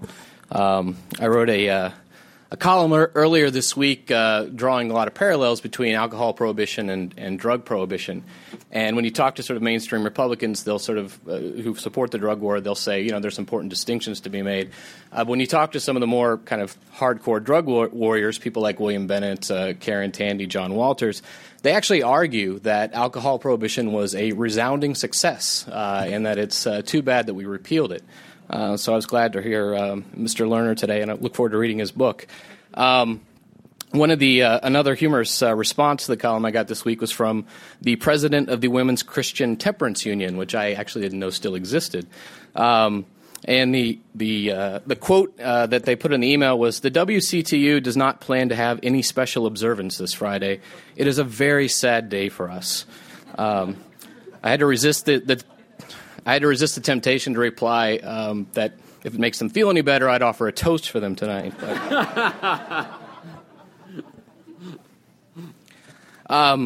So despite the arguments of people like William Bennett and John Walters and the Women's Christian Temperance Union, we're not going to go back to prohibition. There's not going to be another federal ban on alcohol consumption or production or distribution. But I would argue that we are sort of approaching what you might call prohibition light or a neo-prohibition. And what's happening is that, particularly at the state level, you're seeing a lot of sort of nibbling around the edges. People that are passing laws and regulations that make it more difficult to enjoy alcohol in a social setting. And I think there are two areas where they're really sort of pushing a lot of these policies, and they're very smart about it because these two areas are areas where it's difficult to take the opposing position. And the two areas are underage drinking and drunk driving. Now, most of us probably don't support the idea of unsupervised high school keggers or people stumbling into their cars after a night of drinking. But the problem is the proposals that a lot of the neo-prohibitionists are pushing are blanket proposals. They're proposals that are deliberately written with as wide a scope, as wide a net as possible, and what they end up doing is having a significant effect on social drinking. I'll start with underage drinking. Underage drinking is always trotted out as a reason why we need to put restrictions on alcohol advertising. In the 90s, there was a trend in a lot of cities to ban alcohol advertising on billboards. And the first blanket ban on alcohol advertising went up to the Supreme Court and was actually struck down. But the Supreme Court did allow room for cities to have targeted bans on billboards. So billboards that could be sort of seen within view of an elementary school, for example, could be banned. Well, of course, what they ended up doing then is passing these targeted bans that were so broad they ended up covering the whole city. For example, the city of Oakland passed an ordinance prohibiting alcohol advertising within 3 blocks of any recreation center, church, daycare facility, public housing facility, or public school. The ordinance left only 70 of the city's 1,450 billboards available for alcohol advertising. Another favorite target of the neo-prohibition movement is magazines and television shows. And right now, the alcohol industry has a self-imposed restriction that if a magazine or a TV show has, I believe it's more than 30% of its audience is underage, there's sort of a voluntary restriction on advertising in those medium. A lot of the neo-prohibition groups actually want to make that number quite a bit lower. They want it to go down to 20 or 15%, which would basically mean that alcohol advertising would be restricted to magazines like Playboy and Modern Maturity. If you actually look at magazines that have an underage readership somewhere in the 20 to 25% range, you're going to get magazines like Sports Illustrated, TV Guide. If you look at television shows, you're going to get shows like Friends and Seinfeld. And I think what it illustrates is these sort of age-targeted advertising restrictions. It makes it you can't really sort of restrict advertising to 18 and 19-year-olds without also restricting advertising to just about everyone under 30. Another popular target of the neo-prohibition group is alcohol that tastes good. One of the Alka-Pops is the sort of derogatory term they've come up with for alcohol companies that are selling sort of fruit-flavored alcohol drinks. And then they come up with this term because they say that anytime you make alcohol taste good, you're obviously appealing to children in some way, because apparently adults only like their alcohol bitter. The state of Utah has actually banned Alka-Pops altogether. Groups like the Center for Science and the Public Interest, Mothers Against Drunk Driving, want either outright bans or severe restrictions on advertising and marketing of them. One of my favorite stories of this was one of my favorite restaurants in the D.C. area is a restaurant called Rustico. And a couple years ago, they made national news. They're big into beer, and they have sort of the beer equivalent of a sommelier, and they pair beer with different dishes. And the chef one time came in. It was a hot August D.C. day, and wanted a kind of a fruity framboise lambic beer. So he takes this raspberry beer. It's room temperature, so he decides to put it in the freezer to cool it off. He forgot about it, came back a couple hours later, and it had frozen solid. We sort of broke the glass around it, and he had this sort of delicious chunk of icy beer deliciousness, and sort of had this eureka moment and put together sort of every frat guy's dream, which is frozen beer on a stick. It got him national attention. He made all the national media, and of course, immediately the Virginia Alcohol Beverage Control steps in. They dusted off a post-prohibition law saying that I think it was you had to either serve alcohol in its original container or serve it shortly after pouring it out of its original container. Now that was sort of the black letter law, but what they told the media was this idea that anytime you make alcohol interesting or tasty, you're sort of intrinsically appealing to underage drinkers and children. There was a subsequent media sort of storm after that they now had to take these delicious fruity drinks off the menu. And they ended up compromising, and best I can tell, the compromise was that Rustico can now sell the drinks, but they can't advertise them. So now that you can go to Rustico and give them the secret handshake, and they'll sell you one of these drinks, although I think they only sell them in the summer. Anyway, I digress a little. The other major sort of public policy proposal that's pushed and that they sort of tried out underage drinking as a justification for is raising excise taxes on alcohol. And the thinking, of course, is that teenagers are of limited means, so if you raise taxes on alcohol, they'll be able to buy less of it. Although I guess if any parents have a teenager, the idea that if you make something that they want cost more, they'll want it less is probably a little counterintuitive. Designer jeans, for example. But actually, there's a National Academy of Sciences study that came out that was really pushing this idea that we need to cut down on underage drinking by raising excise taxes, and if I can find it in here. But the very same study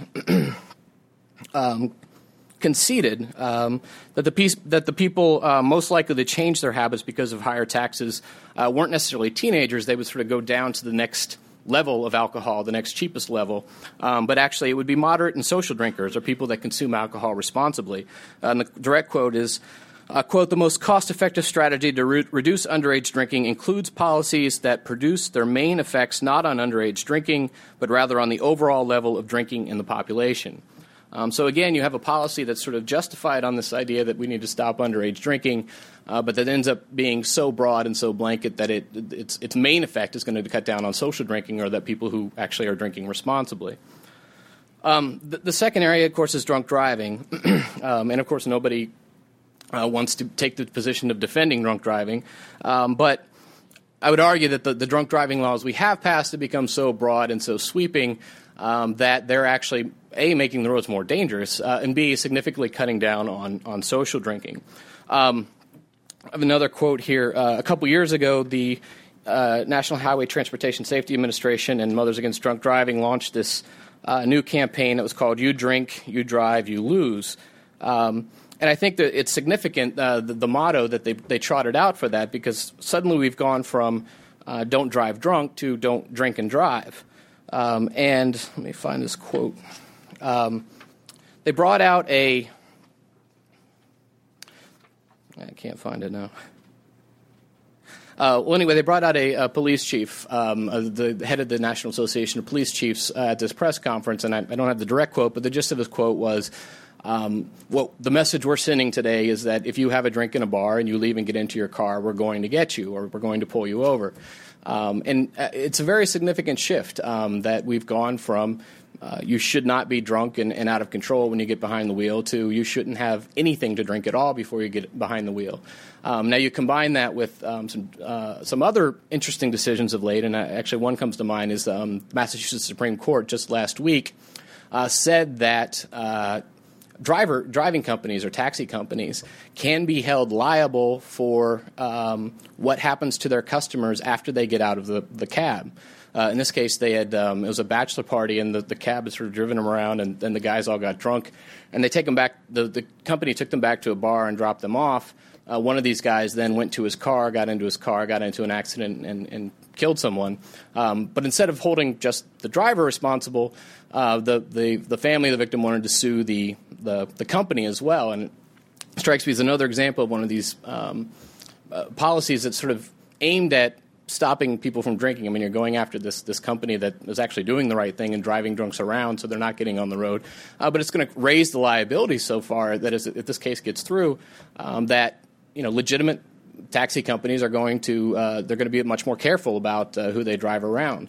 And the people that they're going to avoid now are the very people that we want using taxi companies instead of getting into their cars. The big thing with DWI was the switch from 0.10 to 0.08. For a long time, the minimum drinking age in this country was 0.10. If you're pulled over and you're over 0.10, it's automatically, per se, you're guilty of drunk driving. Mothers Against Drunk Driving and NHTSA and some of the other groups launched this national campaign to lower that minimum age with the federal law to 0.08. The problem is that there's really no significant impairment between 0.08 and 0.10. And in fact, most of the research, academic research, confirms this. 2/3 of alcohol-related fatalities involve blood alcohol levels of 0.14 or above, and the average is actually 0.17. So lowering the minimum threshold from 0.10 to 0.08 is a little like lowering the speed limit from 65 to 60 to catch people who are driving 100 miles an hour. It just doesn't make a whole lot of sense. You combine that with the fact that the way they wanted to enforce this new law, this new 0.08 law, with these random roadblocks, the sobriety checkpoints that you read a lot about. The thing about these roadblocks is that they are sort of by definition or by their very existence, they're designed to catch people who aren't driving erratically enough to be pulled over by conventional means. And so when you set up these roadblocks, you take a lot of the police manpower off the streets and off the patrols, and you're putting them at these checkpoints, which I've been following this for quite a while now. When you read local newspapers, they'll write a report about what happened at the Memorial Day checkpoint or the Labor Day checkpoint, and what you end up finding is they issued 400 citations, and usually about 1 to 5, sometimes as high as 10% of them are actually related to driving under the influence. The majority of the rest of the infractions are things like, an improperly affixed registration sticker, or improper child restraint, or a lot of these sort of petty violations, which actually end up being revenue generators for the local police department or for the city. Let's see. So after the .08 passed, then NHTSA and MAD pushed this idea of setting up these roadblocks. And they went state to state and tried to get each state to approve of these roadblocks. And what we saw is sort of interesting. From 1980 to about 2000, when MAD was focusing a lot on public relations, and I criticize MAD a lot, but one thing they really did do is defeat the notion that it's acceptable to get plastered at a bar and then hop in your car and drive home. That public consciousness about that really did change, and as a consequence, drunk driving deaths plummeted over the 20-year period between 1980 and 2000. They dropped by about 70%, which is pretty significant. What's interesting, though, is after they passed .08, a lot of people predicted that we might actually see drunk driving fatalities start to go up again. And the reason, as I explained earlier, is that you're setting up these patrols, particularly on holiday weekends when there are going to be a lot of people on the roads and a lot of people drinking. You're taking all this police power and you're putting them on this roadblock that's, one, designed to catch people who aren't driving erratically enough to be caught by other means, but also are heavily advertised. One of the aspects of these roadblocks is they're heavily advertised in local newspapers. Well, if I'm an alcoholic or I'm a drunk, or if I know I'm going to go out and get plastered tonight and then try to drive home, you know how to find where these roadblocks are going to be, and you know how to avoid them. What ends up happening is the heavy publicity surrounding the roadblocks does tend to people to drink a little less before they go out. But the sort of the heavy drinkers, the alcoholics, the people who really are a threat on the road, know how to look up in the newspaper and find where the roadblocks are going to be and know how to drive around them. And what we actually found is starting in 2003, after two decades of decline, drunk driving deaths actually started inching back upward again. And what's particularly interesting is the increase was driven mostly in states that had implemented the roadblocks. In states that had not implemented roadblocks, fatalities either continued declining or had sort of leveled off. A lot of you may have read the latest in this kind of this DWI madness is preemptive DWIs. We had this out in Fairfax, Virginia, a couple years ago, and they're still doing it in Texas, I understand. But they're sending police officers or people from alcohol control out into bars and giving people breath tests in bars. And if you are above the threshold for driving in the bar, they'll actually arrest you for public intoxication. Now, the charge is public drunkenness, but when it hits the newspaper and everybody goes crazy, they always interview, the local police chief or somebody from alcohol control, and the response is always that this is a drunk driving initiative. So it's essentially preemptively arresting people for drunk driving. And in fact, the quote from the Fairfax police chief when this became a big issue locally was he said, quote, "You can't be drunk in a bar," was his response. One of my favorite, illustrations of all this is there's a guy in Pennsylvania named Keith Emmerich. This happened a couple of years ago. And Mr. Emmerich went to the hospital. He went to the emergency room because he was having some heart palpitations. And during the course of his back and forth with the emergency room doctor, he mentioned to the doctor asked if he drank alcohol, and Emmerich said yes, he did. And the doctor said how much. And Emmerich said, I drink about a 6-pack a day. He's like, I get home from work and I sit down on my couch and I drink a 6-pack of beer. Well, Pennsylvania has an interesting law that requires doctors to report to the Department of Transportation any condition that a patient may have that would make them a threat to the highway or a threat on the highway. And this doctor interpreted Mr. Emmerich's alcohol habit as making this law was directed at people who are epileptic or people who black out. He interpreted Mr. Emmerich's problem as potentially making him a potential threat on the roads, even though there's no evidence he had ever driven drunk. I think he had one DWI about 30 years earlier, but nothing recent. And the Pennsylvania Department of Transportation revoked Mr. Emmerich's license and told him he had to prove to them that he didn't drive drunk in order for him to get his license back, which, of course, is impossible. It was interesting. I read about the story, and I thought it was fascinating, and I called the Pennsylvania Medical Association, the Pennsylvania branch of the American Medical Association. Some of you might know the American Medical Association is very much part of this kind of neo-prohibition movement. They've taken some pretty, I would say, outrageous, some would say courageous, I guess, stands on alcohol. And this seemed to me like a pretty cut and dry case if you're a doctor or if you're a group representing doctors, this is a pretty significant infringement on doctor-patient privilege. I mean, there's a chance that I could lose my license if I tell my doctor how much I drink. I'm not going to tell him how much I drink, and he's not going to be able to make an accurate diagnosis. To my surprise, the representative from the Pennsylvania AMA was completely in support of this law and completely in support of the way the doctor and the Pennsylvania Department of Transportation had interpreted it. And his justification was that drunk driving is a serious threat to public safety, and we have to do everything we can to prevent it, which I thought was pretty astounding, actually. Just a couple of other interesting laws. Washington State, a couple years ago, the legislature passed a law and the governor signed it, instructing prosecutors in DWI cases to consider the evidence in a light most favorable to the prosecution, which is sort of an interesting turning of the presumption of innocence on its head. That was actually struck down in federal court, but the fact that the legislators thought it was a good idea and voted into law just is amazing. A couple of other states, New Mexico passed a law which I think Governor Richardson sort of let it die without either signing it or vetoing it. But MAD's latest kick is they want anyone who's convicted of a DWI on your first offense for the rest of your life, then you're going to have to buy one of these ignition interlock devices, which costs about $1,000, and they put it in your car, and there's a straw that you have to blow into to start your car. You have to basically pass a breathalyzer test to start your car.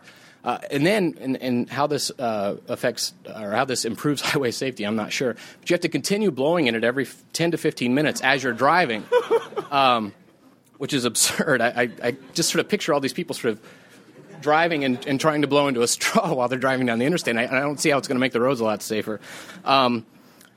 But whatever, it's sort of, if you have a repeat offender, it's sort of understandable that maybe you would want somebody to have to pass a test to start the car initially. But MAD wants it for first-time offenders, which I think is a little ridiculous, particularly with the .08 stuff that I talked about earlier. But New Mexico actually took it one further and passed a law saying every car in the state within 5 years that was sold was going to have to include one of these devices. Now, again, it didn't make it into law. Richardson didn't sign it. But the fact that two houses of a state's legislature thought this was a good idea, is absurd. I mean, you could sort of call it the New Mexico buys all of its cars from Arizona Act, because I don't think anybody would actually buy a car from Arizona. But how much? I have some time? Okay. Finally, I just want to get into a little bit, very quickly, the neo-prohibition movement, sort of who's behind all of this. And my favorite whipping boy in the alcohol, or actually in sort of the whole public health debate in general, is the Robert Wood Johnson Foundation, which is this $5 billion endowment in New Jersey. And when I was at Cato, I covered alcohol policy and I covered obesity also, which was a big issue at the time, no pun intended. And what I always found interesting is Robert Wood Johnson, it's a $5 billion endowment. They fund dozens and dozens and dozens of studies. And I've yet to find a single study that they've funded or published that doesn't come to the conclusion that X is a public health crisis and we need less individual freedom and more government regulation to take care of it. This is particularly interesting with alcohol because most non-Robert Wood Johnson Foundation studies find that moderate consumption of alcohol has some enormous health benefits, and which I'll get to in just a second. But I was at this is just kind of a funny story. I was at a Robert Wood Johnson event a couple years ago, which was an obesity summit that they did with ABC News, and it was this, we need to tackle obesity as an urgent problem. And the keynote was given by the president of the Robert Wood Johnson Foundation, and she said something that really struck me. She said, "This is too urgent of a problem." She said, "We need to act ahead of the science." Referring to legislation and regulations that we need to be passed. And basically she was saying we can't wait for these studies to be done. This is such a horrible problem. We need to just pass regulation right now. Well, if you're familiar with the obesity debate, at the time the people were saying that like 400,000 people a year were dying because of obesity. And a CDC-funded study later put that number at about 110,000. And actually at 15,000 if you account for the fact that being mildly overweight actually has a protective effect. So this sort of telling even non-obese people, just overweight people, that they need to go out on a diet may actually be doing more harm than good. So I thought that was significant that she said we need to act ahead of the science. And then the the science ended up sort of proving that she was overstating her case. They're still pushing a lot of those policies, which I guess now she would say we need to act in spite of the science. Let's see. I guess I'll end. I talked quickly about the benefits of alcohol consumption. I just want to read a quote, and I think this is a good quote for us to go celebrate on. The sort of nefarious thing about, as we're in a libertarian building, so we're going to argue that most regulations are bad, and that they cost. They cost money. They inhibit individual freedom. But I think that these alcohol regulations that extend to social drinking, that really cut down on moderate drinking and social drinking, and discourage people who are drinking responsibly, are actually doing harm because of all these studies showing that moderate consumption of alcohol has these enormous health benefits. So I want to quote very quickly. From my study, but actually the study is talking about an article that came in the New York Times. The science reporter Abigail Zuger, and she was sort of summarizing all the data on alcohol and the health benefits of alcohol. And what she said was, Zuger summarized dozens of studies on alcohol and human health, including large population studies of 80,000 American women, thousands of Danish men, and more than 100,000 adults in California. Zuger writes, quote, "A drink or two a day of wine, beer, or liquor is, experts say, often the single best non-prescription way to prevent heart attacks, better than a low-fat diet or weight loss, better than vigorous exercise. Moderate drinking can also help prevent strokes, amputated limbs, and dementia. According to Dr. Curtis Ellison, a professor of medicine and public health at the Boston University School of Medicine, the science supporting the protective role of alcohol is indisputable. No one questions it anymore. There have been hundreds of studies, all of them consistent." So with that, I say we go celebrate.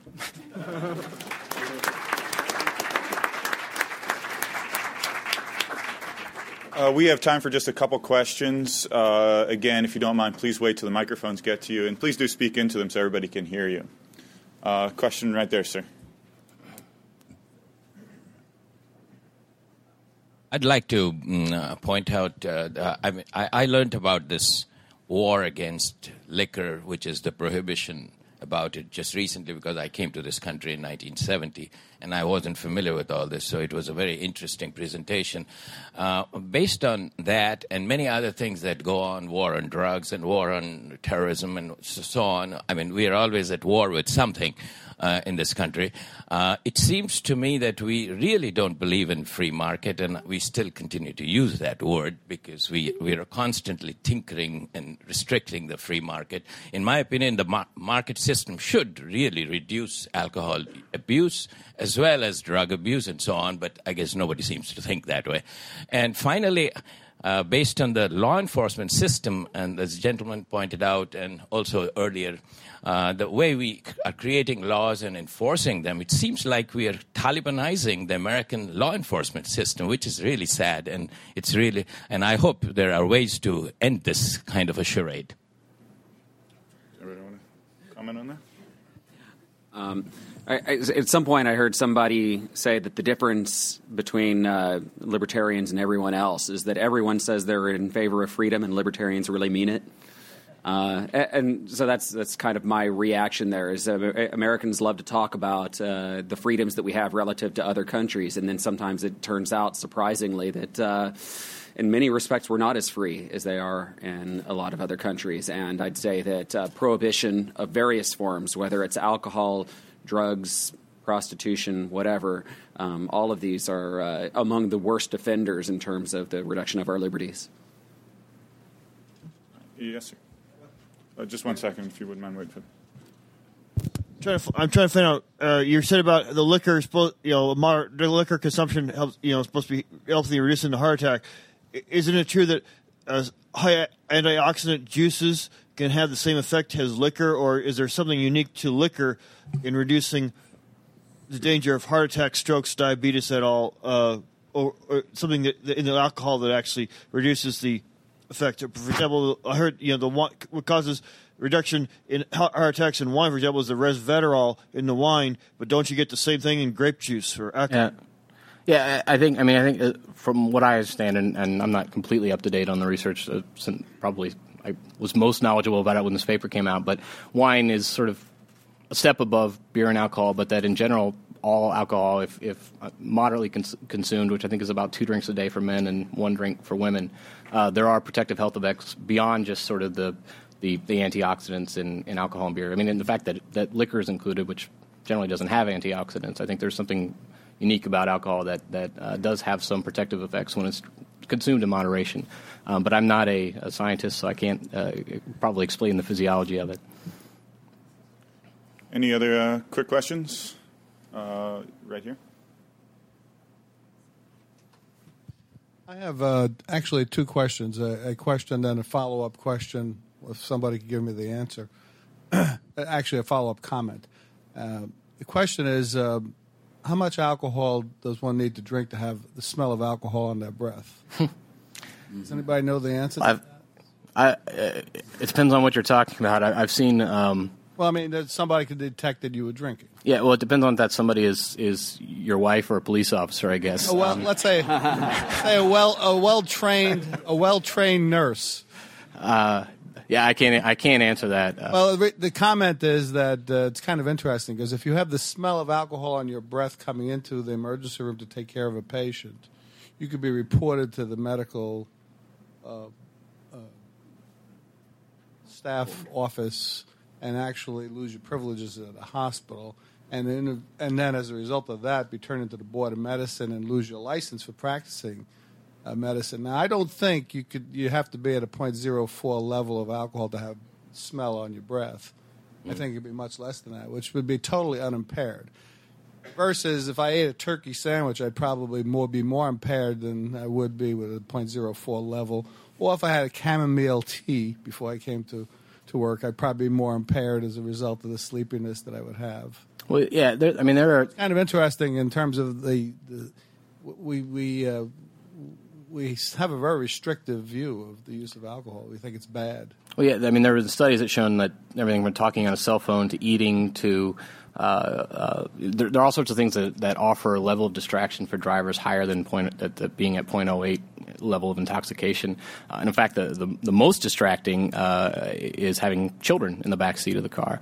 So there are all sorts of things that distract you more than this sort of arbitrary 0.08 that we came up with in the late 90s.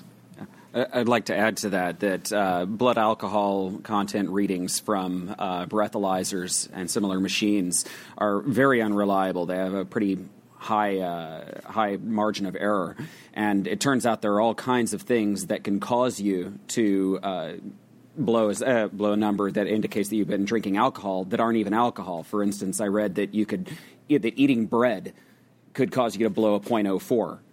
Which is half of what you need to get to the 0.08 in order to be considered legally drunk. So the lower you make that limit, the more we reduce what that limit is to be considered legally drunk, the more likely you're going to be capturing some people who really aren't impaired.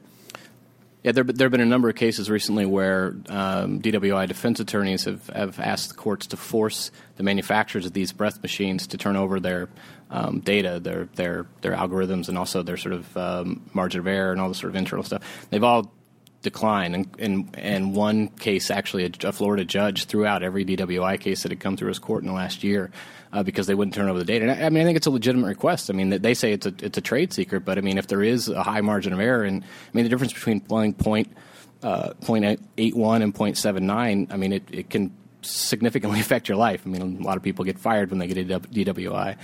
So there is a very high margin of error. I'd actually encourage people to poke around on the internet because there's some very interesting data on that. Okay, unfortunately, we're out of time now. Please join me again in thanking all of our speakers today. Just a quick note about the reception before you head up. There are actually going to be 2 bars up there. The first bar you hit at the top of the stairs is beer and wine only. If you continue into the Winter Garden past the palm trees, we're going to have a bar there where we're serving vintage cocktails prepared by our bar experts, Jacob Greer and Jeff Morgenthau. And there'll be a menu as you leave the auditorium describing what these vintage cocktails are. And finally, I'd also like to thank the Distilled Spirits Council of the United States and the Wine Institute for providing the beverages tonight.